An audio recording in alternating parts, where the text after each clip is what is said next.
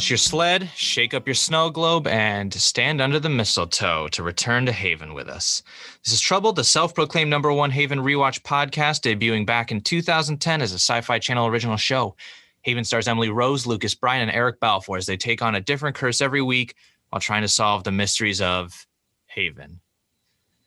All right, if you couldn't tell from the new opening, just for this Christmas special, we are covering Haven's Season 2 Christmas special, Silent Night. And I hope you guys are listening to this in summer, so you guys have a little Christmas in summer, just like the cast, the crew did, considering Haven never takes place during winter.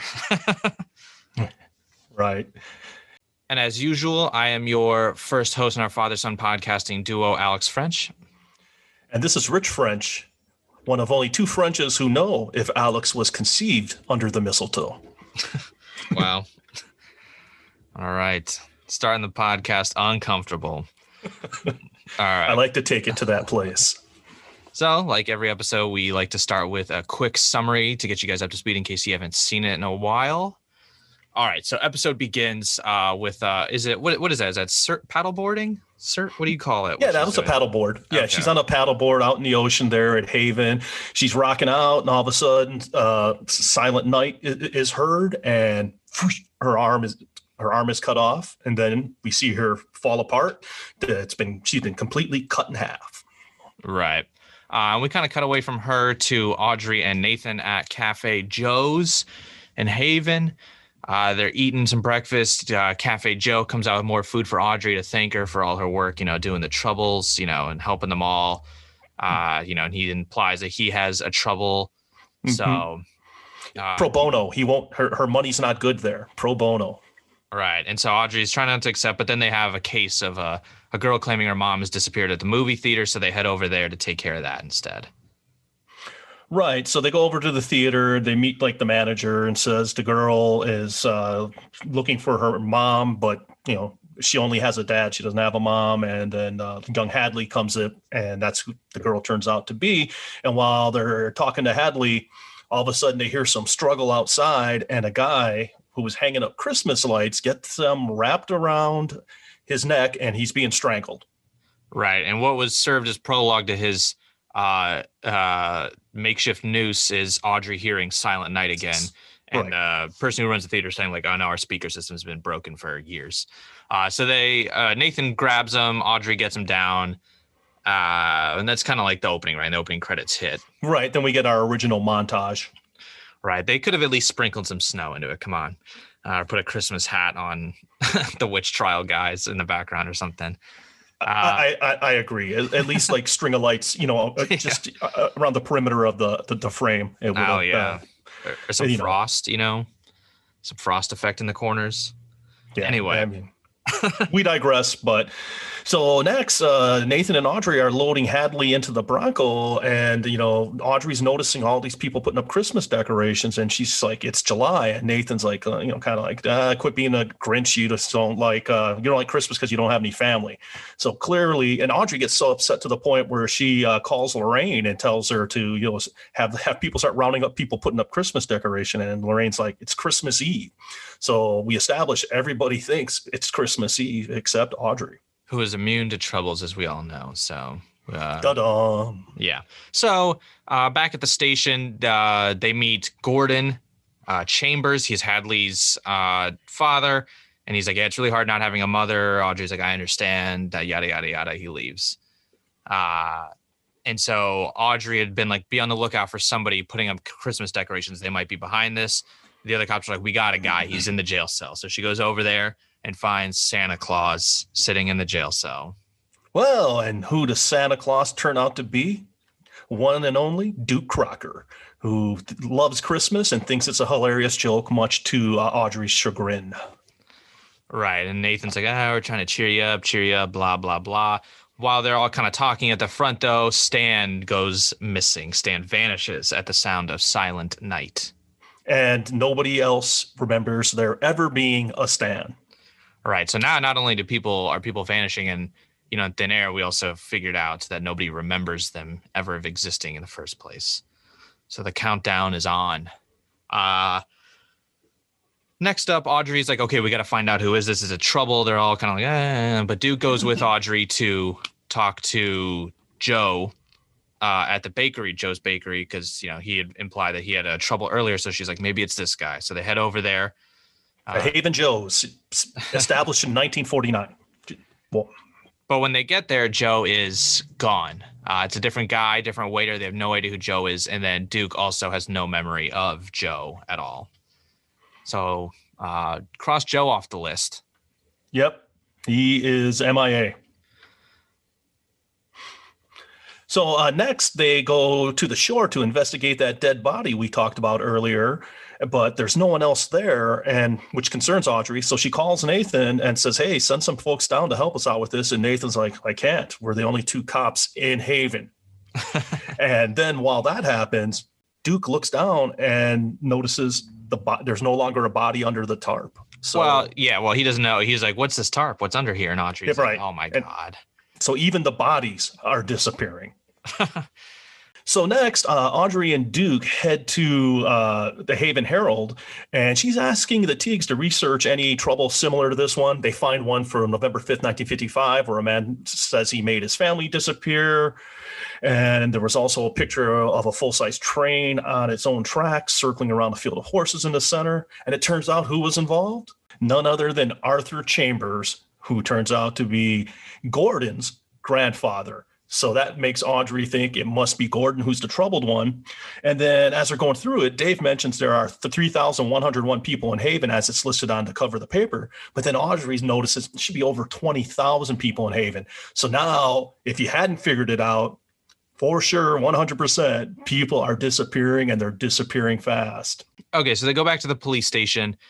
To the Haven police station and, try to convince Nathan to come help them. And he's like, what are you guys talking about? Blah, blah, blah. But, now Duke's involved. Duke's like, why do you think there's so many open desks if there's only two police in here? Like, look at your old, photograph for your police graduation, which I get some questions about, which only has two of them on the stairs. So then. But not close to each other. Yeah. Very far apart. Nathan finally and Audrey's like, okay, all this stuff, but do you trust me? And he's like, okay. So then they go to investigate an accident out. They start driving to Derry, I think, or some shit like that to go find him because that's where Gordon was moving or something. But on the highway there, they find cars in an accident. And so they're checking them out. We find out Duke and Nathan wanted the same thing for Christmas way back in the day when they were kids.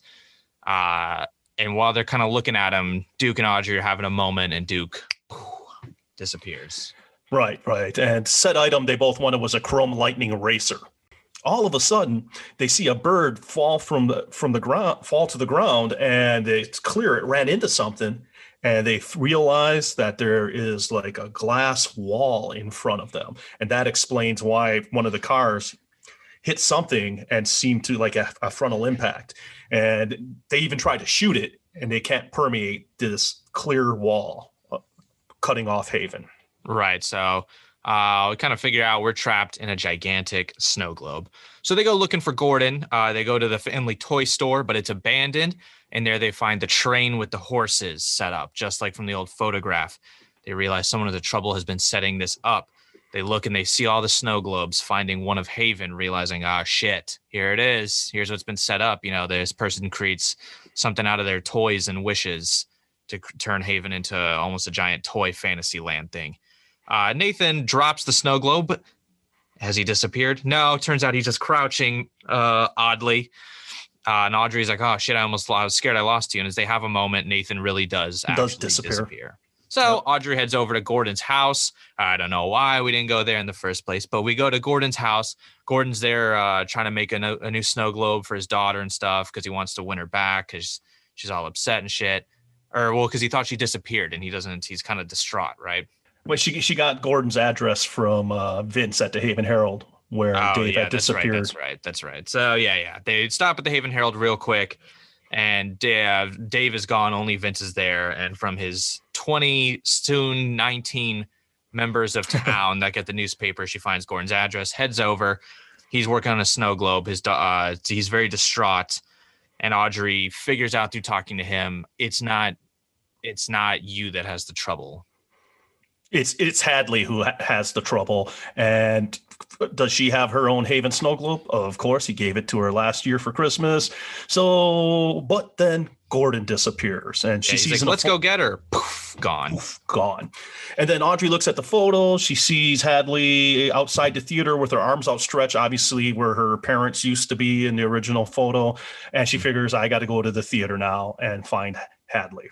Right. And she talks to Hadley, and Hadley's, not having it because her dad was going to leave, and everybody leaves her in life. She's a teenager, and she's upset. And Audrey's like, hey, I've been there. I know it's not fun. I was an orphan. Gets through to her, tells her to let go of this because it's not what you actually want. It's what you think like you deserve or something to be alone. So poof, everybody comes back eventually. And we have Audrey looking at the snow globe as a face in the sky, as Duke reappears, Nathan reappears.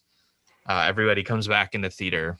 Hadley's mom reappears and they hug and embrace, and it's basically a happy ending. Right. But we're not done yet. So at the end, Audrey throws a Christmas in July party for everybody in her upstairs room of the Grey Gull. Audrey's attic. Which Duke is not super pleased about. But she invites everybody over, like all the cops. Stan gives Duke and Nathan their shared Christmas gift, which was what was it called? Chrome Lightning Racer. But they have to share it because she could only find one, and no one else can remember what the heck happened that day. Right. So and she won't tell. She refuses to tell, and the Teagues figure out. She tells the Teagues they can't sell the paper, and they start coming up with ideas to explain why no one can remember what happened during the day with a gas leak, like they always use. Right. And they end up just singing. There is one good part. Hadley's there playing piano. She tries to start playing Silent Night, and like Audrey shuts her down. Different song. It's pretty cool. And then basically everyone just, cheer together, singing Christmas carols, and that is Christmas in July. Happy ending. Everybody laughed at the end. That is Silent Night, our Haven Christmas special for season 2, technically episode 13, if we want to say that, post-finale episode. All right, so how do you rate our first Haven Christmas special? And is it our only Christmas special? Did they ever do this again? I don't remember another Christmas special. So yeah, I don't think there's another Christmas special. Maybe another Christmas episode that I don't remember, but I think this might be the only one of its kind. Right, and Christmas episodes are often tricky and frequently fail, but and I went into this one with a lot of skepticism. I was like, oh man, this is just probably some trash that they freaking heaped on the end, but I think it's actually, in reality, this one is done very well and adds value to the season. There really isn't much I didn't like about the episode. I'll talk about a few things later, but like I said, I like most things about it. Mm-hmm. I like how we explore Audrey not liking Christmas and how her feelings change in the end because she now has a family. I really love Duke and Nathan. I really love Duke and Nathan wanting the same sled, and I enjoyed the Teagues quite a bit as well. It hit on a lot of Christmas themes and topics while staying true to the show and its characters. And the ending scene even almost reminded me a bit of It's a Wonderful Life. Yeah. I liked it a lot. You're going to be surprised by this, but I gave it a 9 on the patent pending French. Oh, wow. A 9. You're constantly really shocking me with your scores. I'll give it I'm somewhere between a 7 and an 8. I'll probably give it an 8. Give it an 8. It's a good episode. It's a good episode. It's a good episode. It's a good Christmas episode. It has very good dramatic layers and it has very good dramatic layers, good dramatic moments. It involves multiple steps of involvement in drama, like the Teagues. That it ties, it's not just a separate thing that their newspaper might shut down. It's tied directly into the plot. So I think there's some things about the episode I'm not nuts about, but for the most part, I like it. And I think it's effective. It does well what it wants to be, what it tries to be. So I'll give it an 8. For okay. Spirit of Christmas spirit, I'll award it an 8. That's very genteel of you. But no, I mean, I think part of it for me is I went into it with such low expectations and Mm. expected it to like just totally suck. And I didn't remember it from the first time.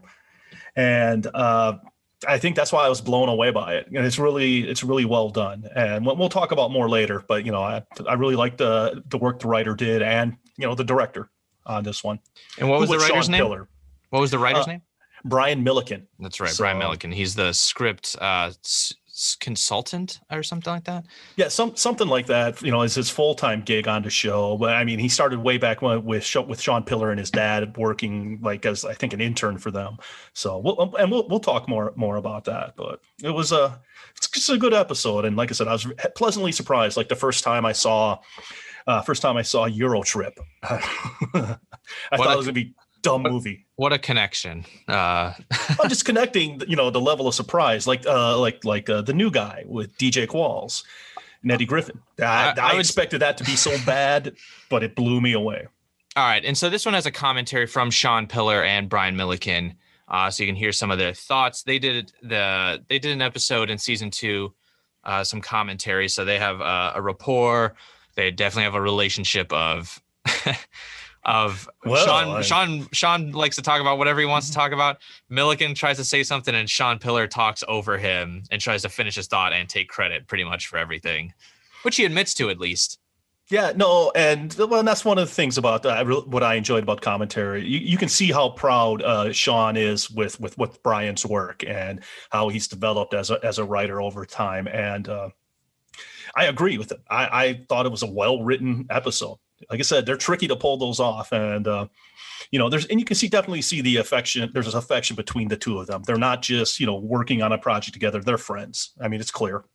Right. So yeah, I think probably one of my favorite parts of the episode was the tying into the Teagues newspaper situation. Right. So at the beginning, they have a discussion about selling it. Dave is like, no. Vince is like, yes, let's sell it. And then we see this kind of develop as we see how necessary, right? The research to figure out who's behind this was needed because of what they did to find. Did they really need their specific address book? Like they couldn't find Gordon's address, like at the police station or something, but they still came in when they needed them. Right. So. Yeah. I mean, and it gave us some really cool tidbits. Like Vince says, hey, we're up 12% this year. And we're only down financially $10,000. So meaning they finished the year minus 10K in the red. And that's how strongly Dave feels about their mission to, basically, manage the troubles, in the press. So I thought that was really neat. And it's one of the things I had observed was, is this something we're going to revisit in the future? I know Audrey kind of convinces them at the end, hey, you shouldn't sell the paper. But I thought it was kind of a really neat thing. It could be a fun storyline in season 3, but I don't think they do, but I would like to see it. Or further. And I think it's a really good choice to have Dave be the one that disappears, right? Because Vince is the one that wants to sell the newspaper, right? And which would effectively end their business. And at the end, when it's Vince is the one left, right? He's the one with a gaping hole, right? He's the one that's missing something, right? It's not the Herald, obviously, because he's still running the Herald, but it's the idea that like this is, he sees like you were saying with It's a Wonderful Life, he's kind of feels a reality where he's missing part of him, which is like Dave, running the newspaper for all the people because it's only like 20 at that point. Yeah, it gets down to 19 at the last spot. Well, he looks over at the empty chair where Dave would normally be sitting, and he looks there longingly, and he's like, do you ever get that where you feel like you can't remember something important? Yeah, so he might even say very important. And so it's a nice moment to kind of highlight their, that even though they argue and shit, that they love each other, and also kind of further that idea of like if you sold the newspaper, or you would be getting rid of something you love, and this is you'd be emptier for it. I thought was a nice little touch. Yeah. I thought Milliken did a good job with all those elements. Yeah, I observed that. I thought it was well written and very well acted by both actors. It's just an excellent scene. Yeah, and same thing with Audrey, right? Audrey, as much as she hates Christmas because she doesn't feel she has a family, and then as we start stripping away everybody from her, right? It's kind of this like it's, you don't realize what you have till it's gone type thing, where Audrey's like, oh shit, I had a family. It's a family I made along the way, right? It's the friends we made along the way, and the family she had all along. And, also, I think funny, just dark little touch of like at the end, though, she was alone, right? Her ability to not be touched by troubles truly does separate her from everybody else, which, even though she has a family, there is also an element of her that'll always be will be separate from them. Different. Yeah. She's definitely different. And, and then she has to sometimes, that truly has to do this alone sometimes. Some bright, hopeful moments and some dark stuff. Because Milliken says in the commentary that he doesn't really like warm, fuzzy feeling stuff. So my guess is he prefers the harder, darker writing. But he did a good job, Yeah. I mean, I like the way how they had, like you said, had the Teagues come in to help kind of find the smoking gun, and using that clever population move to highlight, and prove the trouble. Right. It's a time lock, right? So in screenwriting, you have something called a time lock, which, just take, for example, I feel like we always revolve around the same shit, but like the original Saw movie, right? They are trapped in this room, which could go on for days or something, but they get a tape that says you have till 6 p.m. So they got like whatever it was, 12 hours or some shit to figure out this like puzzle, right? A time lock says, or Armageddon, right, has a time lock, right? It's like, you got to do this mission in X amount of time or Earth blows up, right? They have a time lock of, you got to solve this trouble or everyone in town is gone. So like there's a countdown happening. I like it. It gives, it gives it, a little more seriousness and danger. So pretty cool. Time lock is a nice little trick when you want to add some, because if a story can be resolved in any, it's like, hey, we got this problem, but we have like 12 years to solve it, right? That has less drama than we have 12 hours to solve it, right? So you add a time lock to say, hey, the serial killer is going to get away in 5 hours. The bomb's going to go off in 30 minutes, whatever, for the audience to go like, oh shit, that's not much time at all, I had a question for you. And What's up? I already know the answer, but did you recognize the song the paddleboarder was listening to? Oh yeah, I caught it while she was paddleboarding. I could hear the faint sound of a song, and I was like, "Man, what is this?" It's like, this sounds kind of funky. And then at the very tail end of the song, you could hear a male's vocals, and I was like, "That sounds like Eric Balfour." And I was like, "That sounds like Fridalba." Oh my god! I was like, "Did they play Eric Balfour's band in this show?" And I pulled up my phone, pulled up Spotify, pulled up the album, started listening. And I was like, "Yeah, there it is." I was like, "This." Bonus question: do you know what song was playing? I don't think they meant, because in the commentary, right? That's where they mentioned like, "Oh, this is Eric Balfour, it's Fridalba," which used to be on Pillar Records. But do you know the actual song? It was Uptown, right? Like Uptown Kids or something. It was. I'm pretty sure you're right. Let me pull it up. I have it right here. It's Uptown Music is what the song was Uptown called. Music, right? And I did go back and re-listen to it, but I have to be honest, I did not catch it. I just didn't catch it. I mean, not that I'm trying to subconsciously block Fridalba from my mind, because as you've known, that was a Patreon episode, the soundtrack. So no, that's right, it wasn't. So you already know that I liked a lot of the Fridalba songs. So yeah, you can go check out his rankings. And Pillar, at the time that was on Pillar's record label, which so. I guess he had every right to include it. And it's actually pretty cool. I'm just disappointed in myself that I didn't catch it. It was a small thing. I was, it's pretty hard to catch, but luckily maybe my ears are just trained to be always listening for Eric Balfour's voice. Well, maybe, now that you live in Los Angeles, you're, you're just more attuned to the SoCal sound and the funk, the deep funk.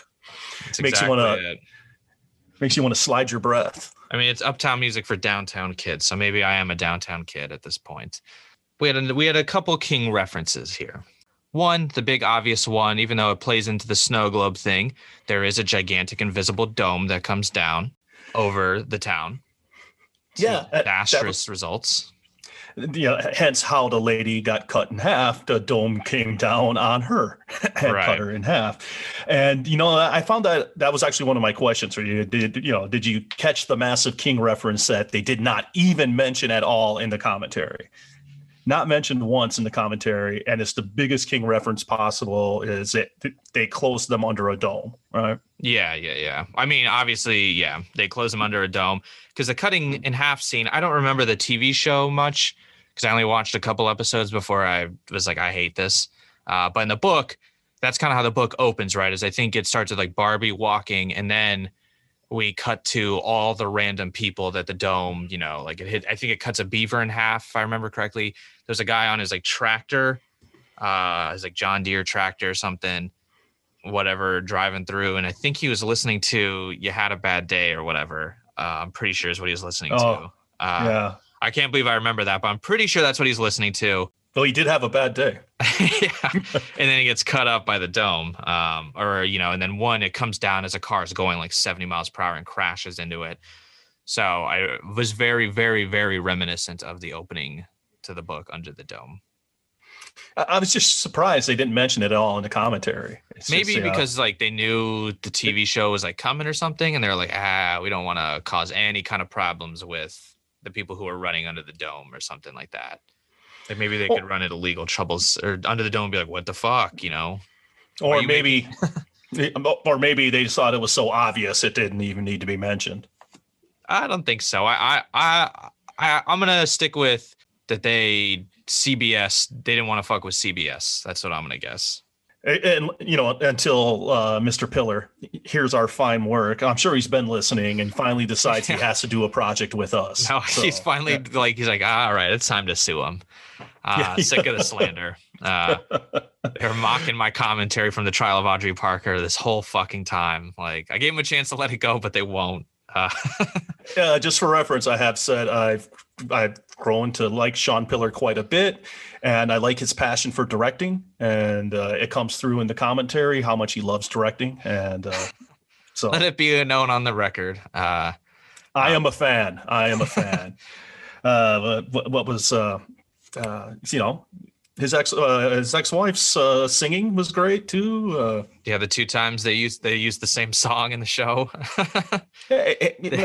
Is it melting? Yeah, I was just Lindsay Price. Yeah, Lindsay Price melting.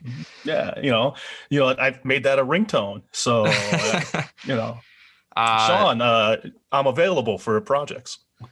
So another King reference we had was at the movie theater, right? Right, yeah, the Bark Tower. Yeah. So originally, the poster's supposed to be Cujo Comes Home, but they couldn't get the rights to Cujo, so they turned it into the Bark Tower.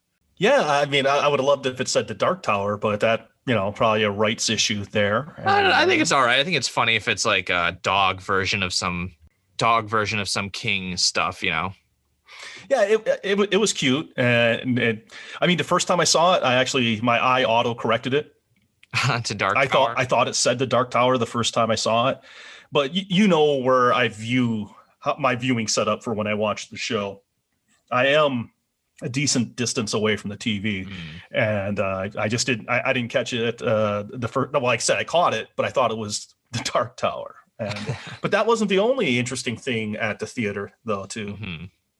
They had a poster for what was it called? I know. So the poster was for it's bigger on the inside. That's right. It's bigger on the inside, which is a Doctor Who reference to the TARDIS. We've got a couple ties to Doctor Who, right? We had Rachel Talalay, who'd go on to direct a ton of Doctor Who episodes during the Capaldi years. Maybe that's it. Maybe the rest of it isn't tied. But Doctor Who does a ton of Christmas specials. They always do a Christmas special every year, pretty much. Yeah, I know. I think they've done at least 12. At least 12? Wow. Not 12. I can't remember how many they've done, but I thought I've read that. So Doctor Who, Brian Milliken's a big fan, and Gabriella something. Gabrielle Stanton. And that's not the first time it's been mentioned in a commentary that she's a fan of it. So great for her. You might hear more about Doctor Who Christmas specials later in this episode. My English teacher said that's foreshadowing. I think that's a spoiler. But Shameless plug for you to continue listening. right. So there's that. Some other interesting stuff about the episode was that this was timeline wise, where it was originally supposed to take place was between episodes 7 and 8 of season 2. So that's around when Chris Brody had just left for Europe. Thank God. Yes. To go get his British Vegemite. And secure funding for his LG project. Yeah. So that's kind of why Audrey was a little down in the dumps. And I guess some scenes at Joe's Bakery at the beginning were supposed to flesh out where it was timeline wise, but it sounded like Pillar was pushing for it. Milliken didn't really want it. They put it in, and then Pillar went, yeah, you're right. That sucks. Let's pull it out. So they kind of pulled that out to make this more ambiguous as to its time period, which I think was the better choice. I think it's better if it stands on its own because we're already beyond the 12th episode of season 2, which ended in that ambiguous gunshot and Audrey disappearing. So already are kind of beyond the timeline of like, this doesn't fit in exactly in its placement. So let's just kind of leave it vague is my where I like it. Well, and it's a Christmas special. So, I mean, in, my mind, I mean, you can have a standalone and that's just fine. I mean, because they don't advance any major storylines, really, anything like that. I mean, so, but it's really just for the ride. It's really, that's all, it's about. And I enjoyed it. Well, here's a question though. Does this take place in an alternate universe? And I'll give you my one piece of evidence why it maybe does. Would you say this? Do you think this could be an alternate universe? And what do you think why do you think I would say this could be in an alternate universe? So first off, I think it could be, and me in parallel universe and my interest in sliders. Yes. Not just the TGIF sliders, guys. The show too. That's your favorite. You get some TGIF sliders, come home, watch some Jerry O'Connell. Aren't White Castle burgers just really sliders? That's true. Yeah, pretty much. So it's not, it's not just me, but once again, I do love parallel universes. I've been a fan of string theory and M theory with, where universes are membrane stacked upon each other. And if you would think that if there are stacked upon each other, there's got to be a way somehow to pierce that and get into a different. So yes, I believe it could be. Now on to what clue you picked up on. Maybe the Bark Tower. Maybe it's, that's why it's a different universe. In our universe, it would be the Dark Tower, but in this universe, could be the Bark Tower. So, well, I doubt any Stephen King books exist in either Haven universe. But the reason why I thought maybe alternate universe is because of the police graduation photo. Why would Audrey and Nathan be in a photo graduating the police together or whatever? That's a good point because she was an FBI agent. She went to Langley. That's how she remembered those skills. Her memories are for someone who went to Langley. So, right. Yeah. I guess she didn't actually do that, but her memories are of that. So why would she be there for like a police graduation? But I don't think it was a graduation. I thought it was just the annual picture. Oh, I swore Duke said you're like graduating like whatever, like police class or whatever. Well, yeah. None of it holds water, really. I'll have to go back and I will. Oh, okay.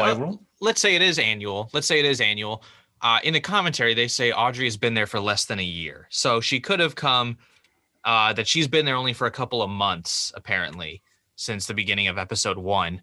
So that photograph would have to be within that time frame. And she's in like a uniform, right? Mm-hmm. Like, I guess she has some like dress blues, but we've never seen that, which I think would be, it's kind of just weird, right? That she has this, like police dress uniform.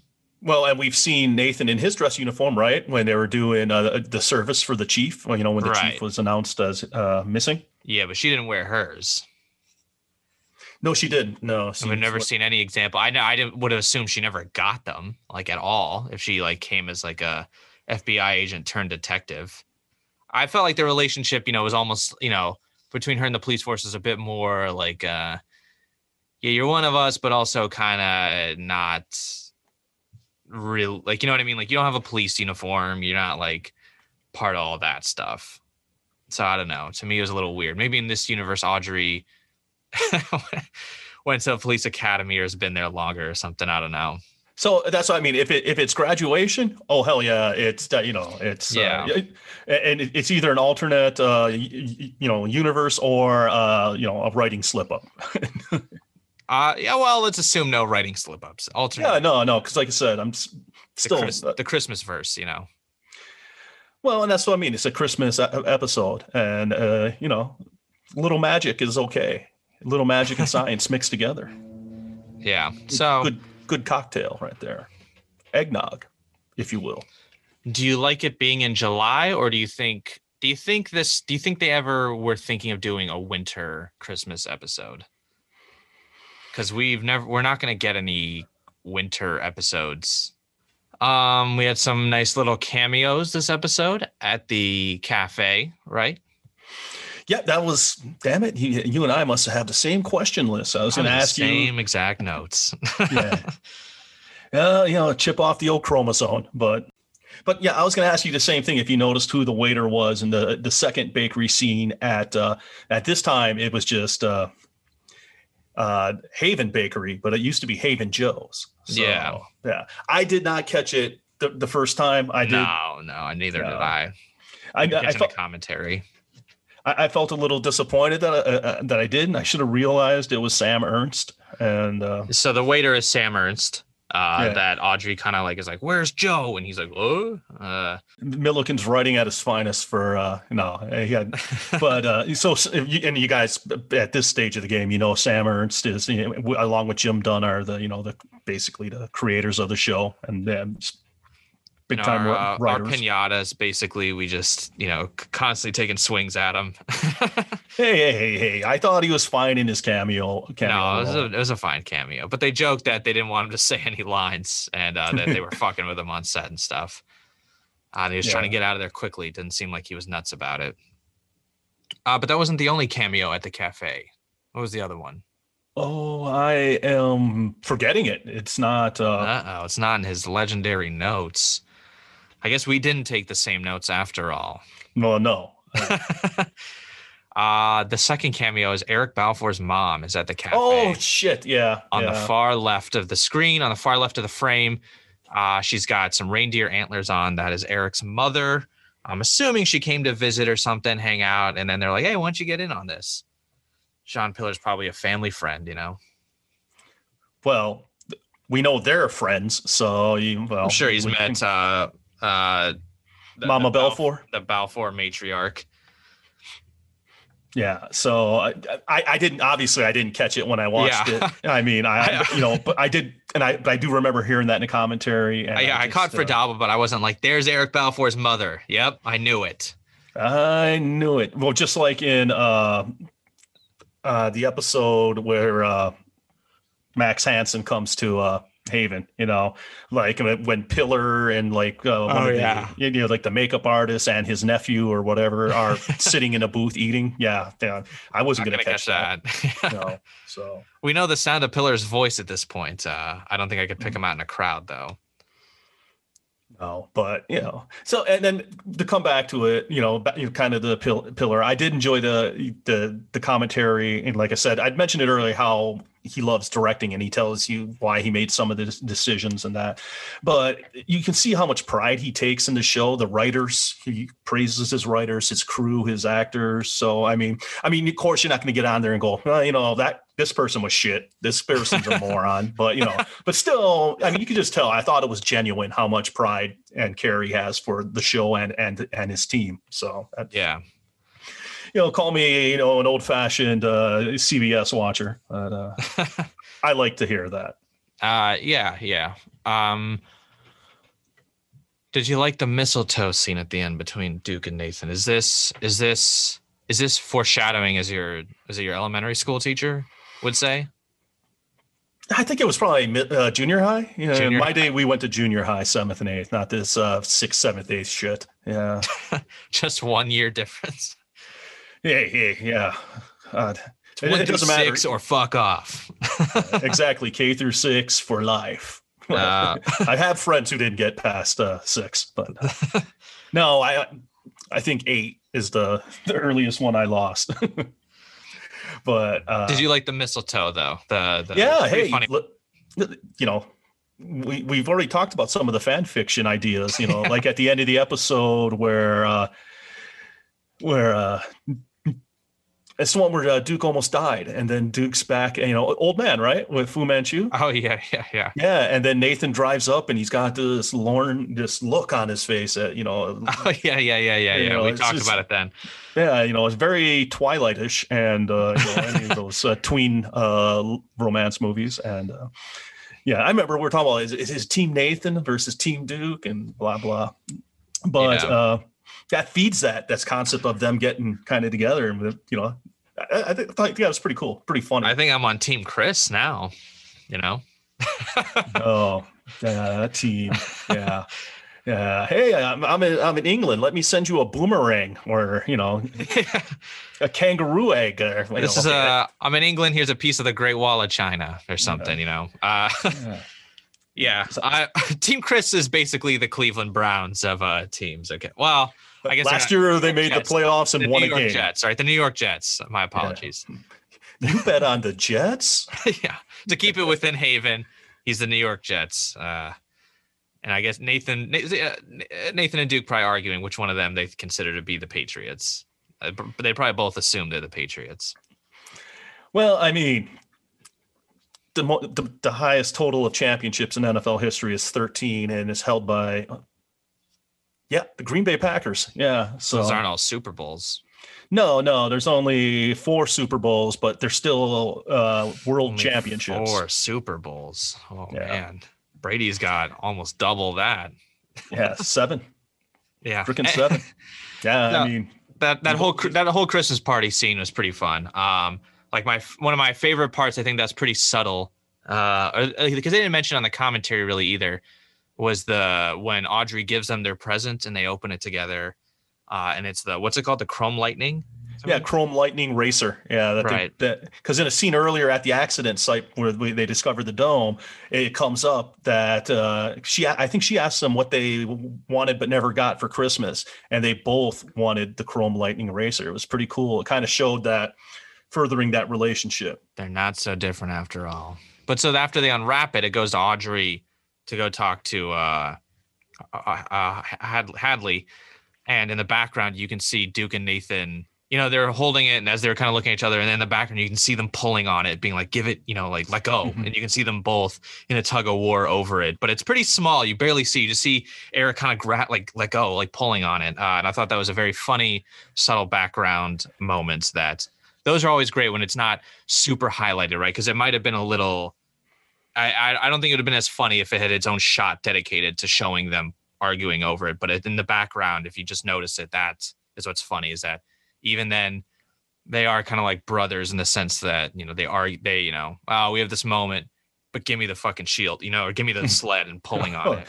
Hey, you're going all Captain America on it. It's, you know, I won't say, you know, but the statute of limitations would be over, God. And the person's deceased. So Joey's uncle and his dad were able to take a saucer sled and a coffee can and a couple other parts and build antennas to get HBO. That's pretty cool. It was pretty freaking cool. I'm like, that is the coolest thing ever. Cause we can't afford HBO. Yeah. So it was, that was neat. Like, I really love that scene. Like I said, you know, it really reminded me of It's a Wonderful Life quite a bit. And you know, that's, it just come right out there. That's my favorite Christmas movie of all time. It's a Wonderful Life is your favorite Christmas movie? Mm-hmm. Yeah, I know everyone. No. A lot of my friends are juvenile, and they're like, "Oh, Bad Santa," and I'm like, I mean, yeah, whatever. But like, I don't think it's bad to be, you know, sentimental about that. So, we once went to, I forgot what it's called, a thing in Denver when we both lived there. Was at the C Film Center. We went and saw Casablanca, right? Where it was the Films in Time series. Yeah, it was called Movies in Context or something like that. Whatever. It was released the way they originally were in theater. So it had at the beginning it had like a serial, and it had like a little serialized adventure episode. It had like sports news, political news, all the shit they used to include, and then the preview for the next movie's tacked onto the end. But the reason I even found that when we went and saw Casablanca was because I had seen It's a Wonderful Life like that a month earlier. And that was the first time I think I'd really watched It's a Wonderful Life truly. And I loved it. I was like, holy shit. Like if I watch this, and I think it's one of those things too, if I just watched it at home, you know, like, cause you know, it's pretty old for my generation at this point. I don't think many people my age or younger want to watch black and whites anymore. Or probably maybe even your generation anymore, well, you know, wouldn't really go back and watch a ton of black and whites either. Yeah, most of my friends would not be, you know, they might not appreciate the greatness of Frank Capra, but I do. And you know, so I grew up. My grandpa, obviously, my late grandpa would.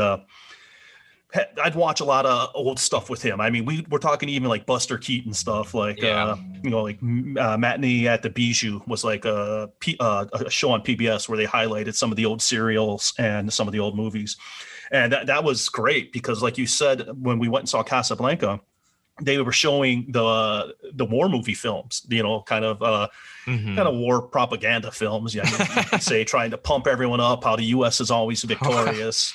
And I mean, Casablanca, where they're like, here he is. He got away from a concentration camp. And I was like, man, he got away from a concentration camp. He ain't looking like a model like this and being like, oh, it's bad. You know, like, you guys don't know, it's pretty bad. It would be like, no, you guys don't understand. It's a fucking nightmare, like of unparalleled proportion.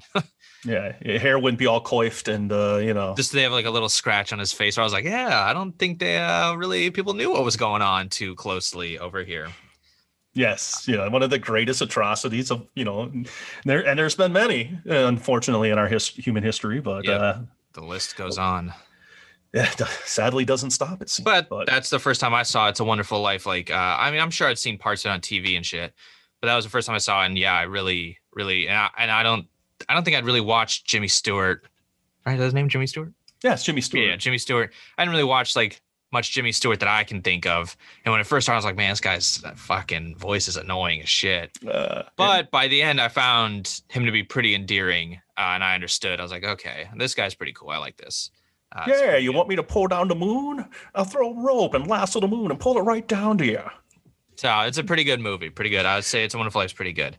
What you don't think I have any potential for like a podcast, just my great imitations? Yeah, like maybe a Patreon episode where you could maybe get by on your Jimmy Stewart impression. I'm sure a lot of people have one. I don't know. You're walking. No, the walking's not good. No, I'd have to drink, to get to that perfect. You'd have to drink for you to think the walking impression's good. yeah, I'm admitting it. Unless you have a method to get the alcohol to all the listeners, so they can get drunk before they listen. I don't know if it's going to be great. All right, in 10 minutes we'll be doing my impersonation, so I need you to do at least two to three shots in that time. That's right. Get the Jaeger or Fireball, whatever. I tried a new shot last week, the Starfucker. I had never had one before. Let's keep this. We're on a Christmas themed episode. Come on. Let's keep this family friendly. The Star Fornicator? There we go. This Christmas, the Christmas Star Fornicator. So a Bad Santa. The one that kind of I don't like is Die Hard. Die Hard as your answer for your favorite Christmas movie, I think, is stupid as fuck. Sorry, I'm probably offending a bunch of our listeners who are like, "What? Yeah. Hey." It's not a Christmas movie. It happens during Christmas. That doesn't mean it's a Christmas movie, right? It doesn't have any kind of themes of Christmas. It's not like, at the end, John McClane learned the importance of no, John McClane learned how to kill a bunch of terrorists, and the adrenaline made him and his wife go like, you know what, maybe. Yeah. Well, it's not about family. It's about killing Hans Gruber. Hans Gruber. Yeah. The late Alan Rickman, tremendous actor. He's Snape as well in the Harry Potter franchise. But I hear that argument all the time, and it seems like 80-20 think Die Hard's a Christmas movie. Yeah, it's just like this giant, like, All right, sorry everyone. I get a little because if you're a fan, if you think Die Hard is the best Christmas movie, you're gonna be like this asshole. It's just like some fucking internet circle jerk meme at this point of like, dude, it's a Christmas movie. It's not a Christmas movie. It's like saying Star Wars is a sci-fi. It takes place in space, but it's not science fiction. Science fiction is commentary on society and how science can like do things. So like Frankenstein is more of a science fiction than Star Wars. Star Wars doesn't really have any commentary on society. Maybe, no, I wouldn't even say the prequels. I would say, honestly, the only one I would say has any commentary that would make it close to science fiction is The Last Jedi. I think that's the only one that has societal commentary. I think. Did you say there were prequels? Because I don't recall any prequels. I think they've been repressed from my memory. See the so the original Star Wars trilogy is like Arthurian legend. The prequel trilogy is actually a Greek tragedy redone in space, and then the sequel trilogy is all it's all over the place. Okay, I will admit to knowing about the prequels and just omit the Greek. It's just a tragedy. It's a tragedy if you have to view them. But then again, it's based off a Greek tragedy. But then again, the sequels. I don't know. I don't know what the hell to tell you. Yeah. So I think people take literal, like. So once again, I don't think Die Hard is a Christmas movie because it takes place during Christmas, but it's not about the values of Christmas, holiday spirit, or even other religious event. It's not a Hanukkah. Like it doesn't have any. Shalom, motherfucker. I would love to hear an argument though that maybe I would love to hear if someone could somehow tell me every Die Hard is based off of like a holiday, then I would be open to that theory. Listeners, hit us up on Twitter or email us, whatever's easiest for you. Give us your impressions of that's going to be a fun project. If you can tell me that if you could convince me, not even very well, if you could just sloppily put together a concept that each Die Hard movie is representative of a holiday, we have season 2 of Haven ready to go to be sent out to a lucky fan. So, well, I don't want to give them ideas, but anytime if you got an officer who's got a U.S. flag on him, boom, right there, Flag Day, Veterans Day. Oh, boom! So we got a big tree scene, some Arbor Day, but anyway, Arbor Day. That's if you see John McClane recycling some of his bullet casings, Earth Day, right? So I don't think he recycles much. He's causing a lot of destruction in those movies. We need to stop doing the work for them. We just gave them way too many, and I don't think John really cares about the Earth.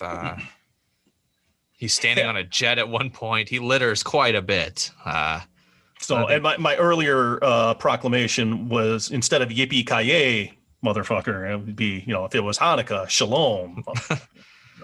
A different kind of star. Yeah, but you know what? And now here's what But now regarding to Die Hard as a Christmas movie, I think the argument I hear that best playing the angel's advocate to yours is that Christmas episode. Even though I dropped I've dropped MFers left and right here at the end, but is that it's not a movie about Christmas, but the viewership and the fandom has made it a Christmas tradition. That's fair. So because they do air it always on Christmas, and so it's kind of made its way into being a tradition. Even though I like you, I'm like, it's not a movie about Christmas. So so the quote unquote circle jerk forced it into being well, yeah. I was just saying the fandom, and the populace, but if you want to double my circle jerk, well, maybe I'm hoping there's a troubled season 3. Where might not happen now. I think those were valid points, but. I get what you're saying, though. Yeah, that it's now become a Christmas movie because people kind of made it a Christmas movie. So maybe I would say it's a Christmas event to watch, but it's still not in a vacuum, not a Christmas movie, but culturally, I guess a Christmas movie now. So I guess there's a compromise. You got me. Well, I'm just trying to bring us all together. See, this episode is a Christmas themed podcast in summer. Right, exactly. The timing is perfect, and well, not quite. Where it's not July, but it's close. All right, enough about Die Hard and It's a Wonderful Life and everything. We're pretty off track. We love the mistletoe scene, though. Very funny. One thing I thought was pretty cool was I don't know what they were doing, but they mentioned that some of them were just shot out of a crane. But the kind of effect when they're doing the aerials, when Audrey's looking over them, not the CGI of her face in the sky. That looks pretty cheesy. Oh man, that reminds me of the end of Happy Gilmore when Chubbs and Abraham Lincoln and the alligator are all waving to him. Yeah, it's pretty cheesy. Her like in the sky, but the kind of like angles when it's looking at the people down below looks just kind of strange, right? And it reminds me of it's called a tilt shift effect. It's in the opening to. You say shift? Yeah, tilt shift effect. What's Colbert's show? What's that? Is that Tonight? Is that Late Show? Late Show? Is that what it's called? I can't keep them all. Late night. I can't keep them all fucking straight. Which one's Late Show? Late Night with Stephen Colbert. Yeah, Late Show, Tonight Show, whatever. Jimmy Kimmel. But Stephen Colbert, his opening, I don't know if it's still this, but he had an opening that used something called the tilt shift effect. If you look that up, where it's this camera, it's a particular like lens with the camera that makes everybody look kind of more distant and close at the same time, and makes them almost makes people look like animated versus like live action. It's an interesting effect. You guys should take a look at it and look at his little intro. It's not the tilt shift effect, but it almost looked like that because of the weird perspective and lens they were using on everybody. So instead of almost animated, like ethereal? No, it doesn't look like that. It looks almost looks like people are. It almost looks like a combination of like stop motion and like draw. I don't know. It's just you have to watch it. Tilt shift stuff looks just super weird, but interesting, cool looking. Yeah. So just another neat thing that from the commentary was the date of the Arthur Chambers incident was November 5th, 1955.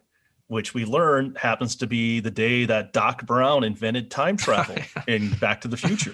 So of course, I thought that was pretty cool. I didn't remember that. I love Back to the Future 1.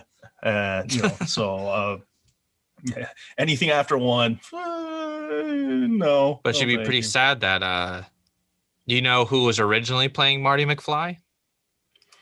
No, I have no idea. No. Oh, you don't know about this? So it was Eric Stoltz. Somebody you're a fan of, an actor you're a fan of. I am a fan of Eric Stoltz. I don't think he would have been.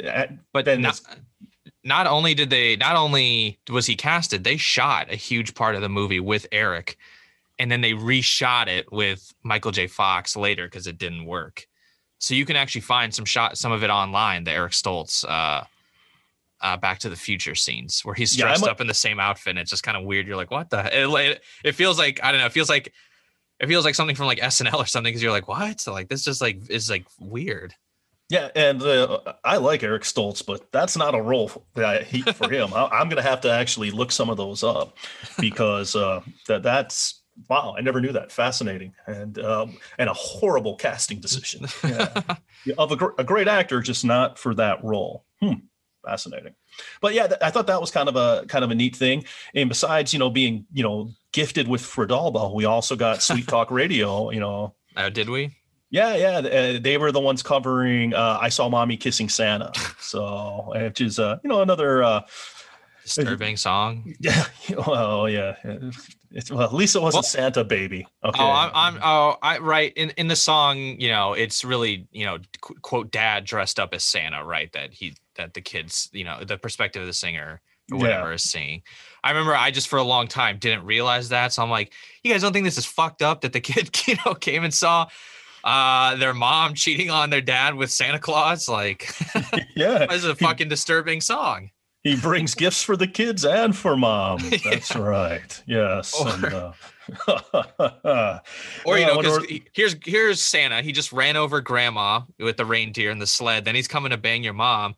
I was like, I don't know. This guy Yeah. sounds like an asshole. He's a sociopath. Yeah, he's running over old ladies and And you may banging their not believe in daughters or something. you and Grandpa do believe. Yeah, that is yeah. That was fun stuff. But once again, I'm a fan of Sweet Talk Radio. I really like them, so that was pretty cool.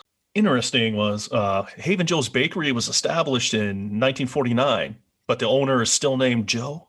So, Yeah, maybe it's every guy's family name. He's Joe the Fourth. Yeah, yeah. May the fourth be with you. Yeah. Well, he's not my favorite Haven Joe. There's only one Haven Joe in my book, and that's Joe Campbell. Joe Campbell, baby. Everyone loves Joe Campbell. That's right. Hilariously, we try to say he would hang out at a bakery to pick up girls in that episode. And lo and behold, we have a Baker Joe. I was like, this is weird. Oh, this is kind of weird that, I don't know, that we spoke it into existence or something. I'm not saying that, but maybe there's something to this conspiracy. It's only like 3 degrees of separation with Joe Campbell. Yeah. Kevin Bacon's like, how do I get to that level? But I thought, and I think it was completely plausible that Audrey would not like Christmas based on her background. Right. So this is actually, I was going to ask you if there was anything you didn't like about the episode. And this is one of the things I didn't like about the episode. It was how hard Nathan goes in on her, like about not liking Christmas and being, like not being kind of sensitive to the situation or thinking about it as like, oh, you don't like Christmas? Because you don't have a family? Yeah. Like, oh my God. Like, why? Who says something like that, man? Holy shit. Well, especially to a girl you're crushing on. You're like, what? You don't have a family? It's like, oh, sucks for you. Yeah. It's Christmas time for me. At least I had a dad I hated, right?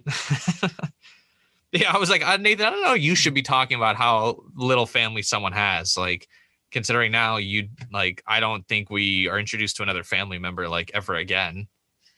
I'm assuming he has aunts, uncles, and cousins, but yeah, we don't know the rest of the Hanson side of the family. I don't think he does either. I was gonna say if his dad's side or if Garland's side, if they're also like cause the tremors in the ground, do you think they go, since they're technically earthquake people, do you think they go by Quakers? Oh boy. And they have a lot of oats, delicious breakfast cereals, and no, I don't. Wow. Yeah. Well, Nathan's family's Quakers. Yeah. That's for Quakers. That's what Nathan always says. Yeah. Oh, from Kingpin. Yeah, which I've recently rewatched. Yeah. Well, we recently rewatched. Yeah. Oh, with you. Yes. Yeah, that was quite enjoyable. That and from the Files of Police Squad, Naked Gun. Yes. Yeah, we're a little off track this episode. Yeah. But is there anything in this episode you didn't like? That was kind of my one gripe was Nathan's kind of hey, like to Audrey, like and the way I kind of looked at, and I was going to ask you what you thought about Nathan not believing Audrey about it not being Christmas, because my opinion, every other episode Nathan buys in, right? Like on Trial of Audrey Parker, I'll always believe you, and he does.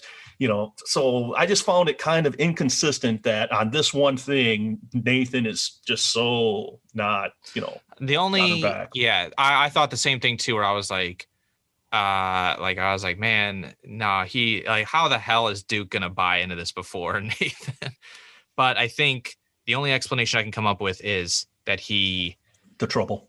Yeah, exactly. That his mind was being affected, his reality's being altered, that's what, what a perception blah blah blah hood or whatever is put over him, so he's not thinking in his right mind, which is what I was saying should have happened in the virus episode in the police station, was that if it had been that they weren't thinking in the right mind, it could have justified a lot of the bizarre and poor decisions, a lot of the out of character decisions a lot of the characters made. So I think here you can kind of use that excuse of like, well, the trouble was affecting a lot of them, right? Like with Duke really, Duke, comes to at the end and is like, why am I in a Santa costume? Whereas like before when the Trouble's active, it wasn't like anything remotely bizarre. I don't know. Would Duke wear a Santa costume, you think? Maybe for the gag, I guess. Well, and that, you're like reading my, the questions your I have notes. here. Yeah, it's I mean, in the episode, it's clear Duke likes Christmas, but when Duke describes his childhood, it doesn't sound like it was very fun and pleasant. Would Christmas be a fun, cheery time with old Simon Crocker? Well, because he says you wouldn't want to remember mine, but I love Christmas, so I do think the Trouble is affecting their perception of reality, right? Like a Duke still loving it, even though he would have no reason to like Christmas. With his like supermodel dad, who probably was like 14, I guess, since they were like the same age. Yeah. So, Simon comes home every year and like Breakfast Club gives him a carton of cigarettes, says, "Smoke up, Dookie." Yeah. I hope that's not what he calls them, but well, the quote in the original movie is "Smoke up, Johnny." So Dookie would be a horrible nickname. Horrible nickname. You know the kids had to call him that at some point. Dookie, yeah. Oh, that's why he started lifting boxes shirtless, so he could beat up the kids. Like, Dookie, why are your pants so high? I mean, Dookie, where's the flood? No, but it's a seafaring town, so they would understand. So there really is if they're asking where's the flood, there is probably a little answer like, hey, it's over there. Yeah. Oh God. So yeah, that was very interesting. Let me see. I really like the toy store scene where they have we mentioned it in the summary where he drops the Haven snow globe, but he doesn't disappear. He was crouching to pick it up, and the pieces. Yeah. But then he disappears at the end. I thought that was kind of okay. I'm getting the skeptical look. Yeah. No, just because when he disappears, you're like, is he gone? And then when you see him crouching, it's in the most unnatural, bizarre positioning possible. Like, he's not really picking up the pieces of the snow globe. He's kind of just crouching there, and he's ducking his head like he's hiding. And then he kind of comes up, and it's like, what the fuck's that? If he had been kind of further down in a more natural position, picking up the pieces, then it would have made sense to me. But instead, he's kind of just weirdly, like, in the angle he's standing at's weird. He's facing Audrey, like he's positioned towards Audrey. So it was like he was walking away from her, turned around, dropped it, crouched, ducked his head, and then and then looks up. It just looked really intentionally. It's more the blocking, not the writing. The writing of the moment's good. The how it was shot, I was like, So you're saying it was kind of ham-fisted, and a little too forced. Yeah, I'm not a fan of some of Pillar's blocking in this episode. Like at the scene outside the movie theater at the beginning when they're talking, just the camera angle, looking down the street's fine, but like the way they're positioned towards the camera is so unnatural and looks so weird, and it I don't know. Instead of like going to singles, staying on like that 2-shot of them standing there and they're like literally facing, like they're facing the camera instead of facing each other. And it just looks really like sitcom-y to me. I'm like, ugh. And there's some other visual moments of Pillar. I'm like, but he's kind of going for the, what'll get the job done the fastest sometimes. Well, got to do. Hey, we're lucky. Not every show gets to be able to have a Christmas episode. It's true. Does every show deserve a Christmas episode though? Not necessarily. No. Okay. So, kind of one of the last things I really had is, I liked the opening sequence of the episode, considering it was aired on December 6th. After the season had ended, having the Teagues, narrate flashbacks of what's happened so far over the 2 seasons, I thought was, made sense to do. And their little bickering back and forth, trying to tell the story I thought that was very entertaining. Yeah, that was a good, structure to it at the beginning, where I was like, oh man, do we need this? And then he pauses, like, you're putting him to sleep already. It was nice. Yeah, once again, Richard Donaghat and the other dude. Is it Donat? Donat, yeah. I'm not sure how to say it. I think it's Donat. Donat. Okay. I don't know, though. I could be wrong. The actors who play Vince and Dave were great during this, and then we like them almost all the time. Outside of when they're recommending dresses at a boutique. Yeah. I think we're done with the episode for now. We talked about, things we liked, things we didn't like. We talked about Die Hard. We talked about Star Wars. We got all the mentions. I think there's only one show we didn't mention that we somehow always comes up, but we're going to try to leave it out. We got Joe Campbell in there. All the Christmas, all the favorites. Okay. So in honor of Haven's first and we're pretty sure only Christmas special, we wanted to talk about our favorite Christmas episodes out there on TV. So we brought up a couple of them. I think to start, we already talked about the TV show, but I think we should start with Doctor Who. That's a pretty obvious one, seeing as they have a shit ton of Christmas specials. They pretty much do one every year, it seems. Right. So even though it was never like Christmas time, I think when it came out for us in America, I swear they would come out like in April or some shit. But on BBC America back in the day. Or maybe that's just when I'd watch them. So do you have a favorite Doctor Who Christmas special? Okay, since Doctor Who is pretty much an annual tradition for them to do a Christmas episode, and I went back and just kind of reviewed some of them because obviously, if you don't, obviously we're just big Doctor Who fans, and I love the show. So I started looking through some of them, trying to remind myself about which ones I really liked. Like, the Christmas Invasion with Christopher Eggleston, kind of the first one. He's not in Christmas Invasion. Oh, that's Tenet. That's where Tenet's first Christmas episode. Excuse me. Some big fan. No, I'm just kidding. Yeah. I'm just kidding. It's funny. I'm not even, I have it right in front of me and I misspoke. High quality content. Let's see you get this with Joe Rogan. Come on. Yeah. So nonetheless, maybe if we added more shrooms, or more acid to the podcast. Well, yeah, I'm sure Joe's worried about us taking some of his listenership. Yeah. But so the Christmas Invasion, Tenet's first episode is good and it's okay. Then the Runaway Bride the next year with Tenet is better.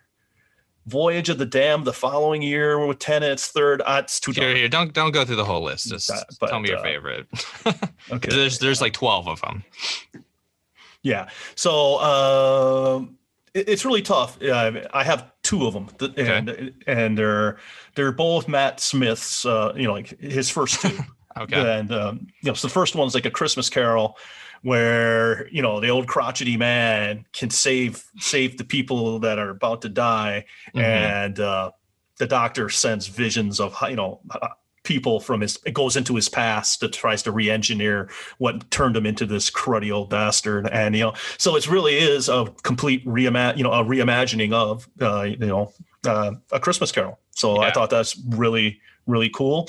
And then the next one is The Doctor, the Window, and the Wardrobe, which is basically, Smith playing Doctor Who as doing the Chronicles of Narnia, The Lion, the Witch, and the Wardrobe. Yeah. And I think it's really cool because, C.S. Lewis is a very important writer in England and around the world, and it was one of my favorite book series as a kid in elementary school. Probably was my favorite book series till I got older. So those are my two favorite Doctor Who ones. Yeah, until Twilight came out, then that became king of your favorite books. Oh yeah, and then 50 Shades of Grey was, I'm torn between the two of them. Okay, so my favorite Doctor Who Christmas special is actually a Capaldi one called Last Christmas. It's the one where Nick Frost, the guy who's in all the Simon Pegg movies, he plays Santa Claus. And comes and gets stuck on Clara's roof, and then they got to go on a big adventure together. And at the end, Santa Claus, it doesn't turn out to be like real or anything. It's some giant mind fucking thing that they're going through, and they're going through like multiple dreams and stuff, and getting old and shit. And that one's probably my favorite. Probably just because it's got one of my like favorite lines, probably from Doctor Who in that Christmas special, and it's kind of the beginning. We don't talk too much about it because this is a Haven podcast, obviously, but during the Matt Smith years, towards the end, I got pretty disillusioned with Doctor Who and got pretty not into it towards the end of his time. And I didn't really like Capaldi's first season very much either, which would be series 8, I believe. Was not enjoying it very much. A couple episodes here and there. But then starting kind of with Last Christmas through series 9, that's when it started to turn back for me, where I was like, you know what? Like, I do like this again. And then series 10 is where I feel like I fell back in love with Doctor Who. And then Capaldi turned out to be one of my favorites by the end, where I was like, oh, fuck, I don't want this guy to go. Did they change showrunners during that time? No, it was all Moffat. But I think Moffat. In the middle, he had lost a lot of producers and support and wasn't getting much help from anybody. So I think in the middle, he was doing basically everything. And I think it was really stressing around. And towards the end is when they kind of like BBC started hooking him up again, helping him out as he was on his way out. I think he pretty much did the last ones as like a favor, because I think he wanted to quit towards the end, but he tried to finish out strong, and I'm glad he did. Because I think in the middle is like the beginning was amazing. His first season, I was like, oh, this is great. Then his second and third season, I was like, his fourth season, I was like, fifth season, I was like, it's pretty good. Sixth season, I was like, I love this. Yeah. So. It took time for Capaldi to, and I don't want to say it was Capaldi. I mean, it could, but like I said, by the second season, the same thing. I was a little questionable the first one. I was like, I don't know what I feel about this. Yeah.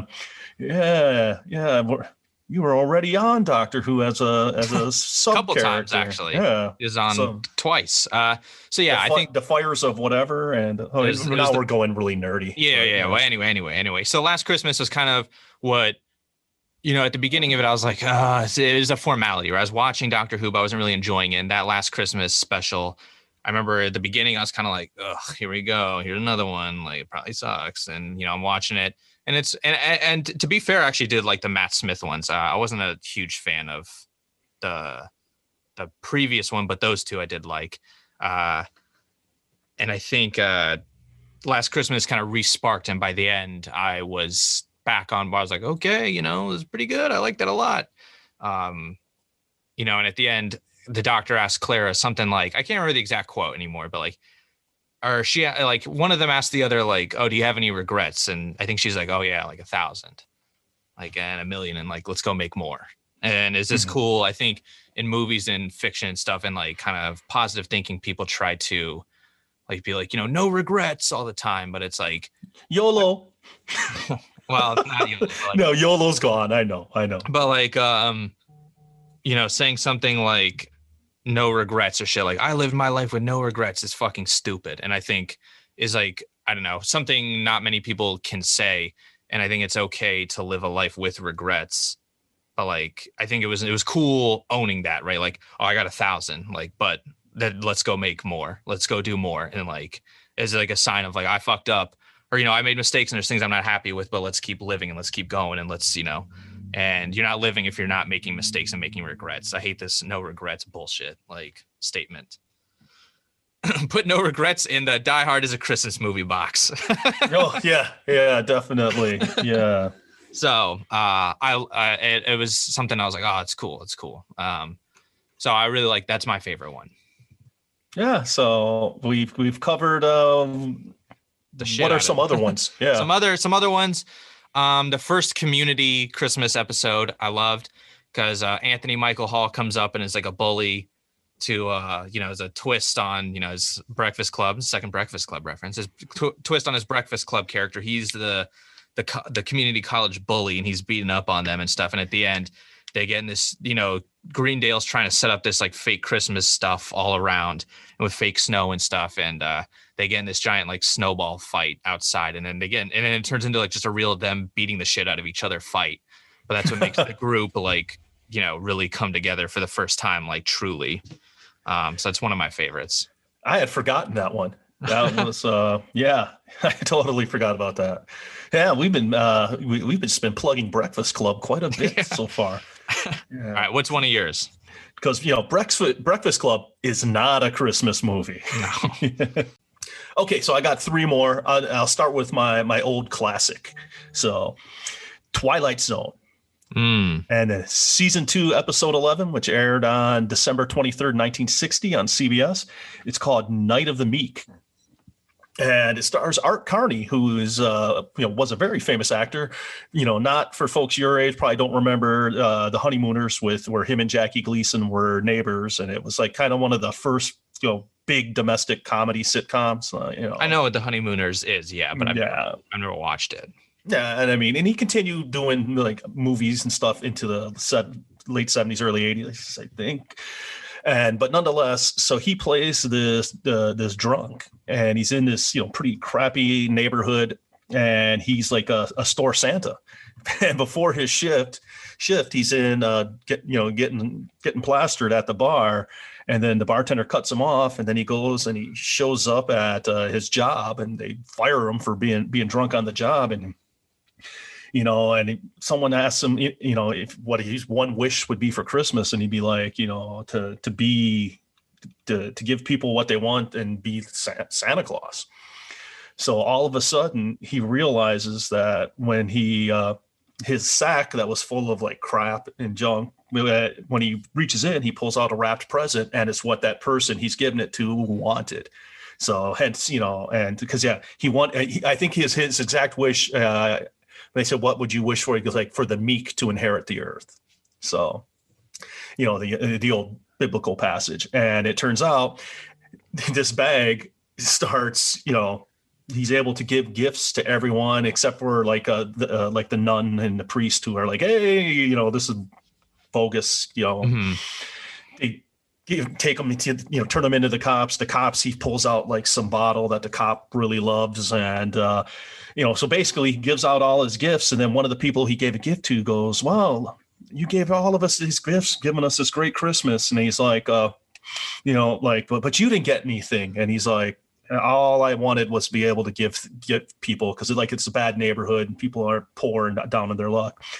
So, and as he's walking home, he passes an alley, and there's a sled there with reindeer and an elf, and he becomes Santa Claus, what he always wanted. So, which is a really cool episode. Yeah, it's a nice, not dark twist as usual.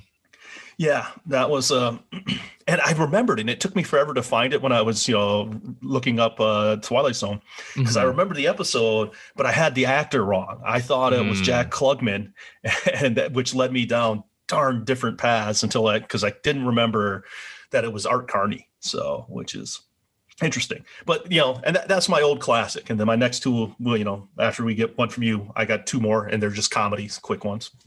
Yeah. So my next one is Arrested Development. The episode is called Afternoon Delight. Oh goodness. I just remember Michael and maybe towards the end singing Afternoon Delight together at like a party or something, at the Christmas party or something, and Michael not realizing what he's singing about till I think way later he's like, "Oh shit." So George Michael. Yeah. No, Michael, not George Michael. Like, yeah, the dad, Uncle Michael. Yeah. He's like, "Oh no, George Michael would have been excited to be singing Afternoon Delight." He would have been. Yeah, he's got good moves with a lightsaber. Yeah, it's Michael who's singing it, and then later is like, "Oh shit." Oh God! And I didn't get to that one when I was doing a rewatch of Arrested Development during the San Antonio snowstorm, and I only got to the early in season 2. So yeah, my power came back on, and I had heat again, so it was nice. I can let me guess one of your Christmas episodes. I bet you can guess both of them. The Office. Oh, but which one? They almost the Secret Santa episode. No, not Yankee Christmas. No. Okay. Yankee Christmas is mine. Yeah, because the horrible shit he pulls at the iPod, right? Yeah, I mean that's a good one, and there's a lot of them. Moroccan Christmas, yeah, that was another one. But Benihana Christmas. Benihana Christmas, yeah, that's the other one. I thought of. I mean, just because Michael's so distraught, because he doesn't realize that you just started dating a lady, and then you take a picture of her family and superimpose your face over her ex-husband and make it a Christmas card, and then buy her tickets to Jamaica. Yeah. Sandals, right, or something? Sandals, all-inclusive sandals. Yeah, and we all know who ended up going there with him, the Janimal. But she, so he's distraught. So freaking. who's Andy takes him and Jim and Dwight to Benihana. And I mean, the whole thing setup's hilarious. The way Jim like boxes out Dwight and Dwight has to sit on the other side away from them. And it's just, and then the whole thing with them, you know, taking home the waitresses and then taking to the office Christmas party. And, you know, and I have to admit now, you know, in this, you know, at this time, this, you know, probably wouldn't fly. The whole thing, him marking one of the girls to realize which one is was his girlfriend, which is pretty, I didn't think of it at the time, but it's pretty bad, but you know, and I probably laughed at it. So, because the actress who played one of the girls was not too, you know, she came out against it, wasn't too happy. And even Michael, not Michael, but it was really, really funny. I mean, yeah. All right. So my last one is, it's a shocker. It's going to surprise you. Or maybe it's on your list. Maybe it's my last one. I got a feeling. I just got a feeling. It's American Horror Story Asylum. Oh, I was like, I don't think you're expecting that. Nope, wasn't expecting that. No, they have a Christmas episode where Ian McShane played a serial killer who was like a dark, evil, like Santa guy. Oh, yeah. He would break into people's houses and murder the families, and he gets sent to the asylum. He's in the asylum, and it's kind of his episode as they celebrate Christmas in what's it called? It's called a Briarcliff. Yeah. Wow. I forgot about that. That was a very good episode, and in a different light. And and then the nun is fighting the devil in that episode and shit. So it's a pretty good episode. Pretty dark. I was like, holy fuck. I think that was like one of the points where I had to like pause and be like, oh my God, this season is fucking crazy. My favorite horror story season. Yeah. We've discussed that one. These guys probably don't want to, and gals probably don't want to hear about that. So what's your last one? So my last one is The Strike. Episode 10 of season 9 of Seinfeld. Oh, no, I haven't seen it. Oh, so it originally aired December 18th, 1997. George gets in trouble at work, and he gives his boss like a fake Christmas gift. And so, and his boss is like pretty pissed. So he blames it on his father's made up holiday, which is called Festivus. Oh yeah. Festivus. That's right. Festivus for the rest of us. And, with the aluminum, instead of a Christmas tree, it's an aluminum pole, and, the airing of grievances, where George's dad basically tells everyone his grievance with them, and they have to listen to it. And then feats of strength, you gotta wrestle George's dad. So the boss calls, and then Kramer thinks it's the greatest idea. So he convinces George's dad to basically get it, bring back Festivus and start holding it again. And it's and Elaine ends up involved in it, and it's just freaking hilarious. I mean, one of the funniest episodes. A Festivus for the rest of us, and the airing of grievance. We've added the airing of grievances and feats of strength to the French family holiday season. So so that's what I have for my favorite Christmas episode. Still, the Arrested Development one. I'm going to have to rewatch that. All right. Well, those are our favorite Christmas episodes. Why don't you email us or, send us your favorite Christmas episodes, because we'll check them out ourselves if we haven't already seen them. Yeah, tweet them at us. Tell us your favorite ones. You're like, you idiots, you missed this, and tell us. Because there's some good shows that I just haven't seen, like Seinfeld. I remember the episode vaguely, but I don't remember it too well enough to put it on the list. But I think that's it for our hopefully only Christmas themed episode, because I don't think we I don't have We're out of material. We're out of material. We could do Christmas movies, but I think after talking about Die Hard that long, I think we burned that one out. We won't be doing that. But you can uncover more secrets of Haven with us. On Mondays, Trouble drops very early in the morning, so you can tune in on your way to work or something. You can listen on Apple Podcasts, Spotify, Google, Amazon, Stitcher, blah, blah, blah, blah. You can even listen on YouTube. If you want to contact us, the easiest way is at troubledrewatchpod@gmail.com. If you want to follow us on Twitter, that's a capital H and a capital T. We love podcasting. It's fun, but we also have a Patreon because we also got, the podcasting doesn't pay for itself, unfortunately, not yet. Unless you guys are advertisers and you're listening. You're like, oh, I love this hatred of Die Hard. Not that I hate Die Hard. I love the movie. Well, these guys could easily sell Preparation H and other products of its ilk. Yeah. If you guys need trash bags advertised, we're on it. And we'll wear them. No, I'm just kidding.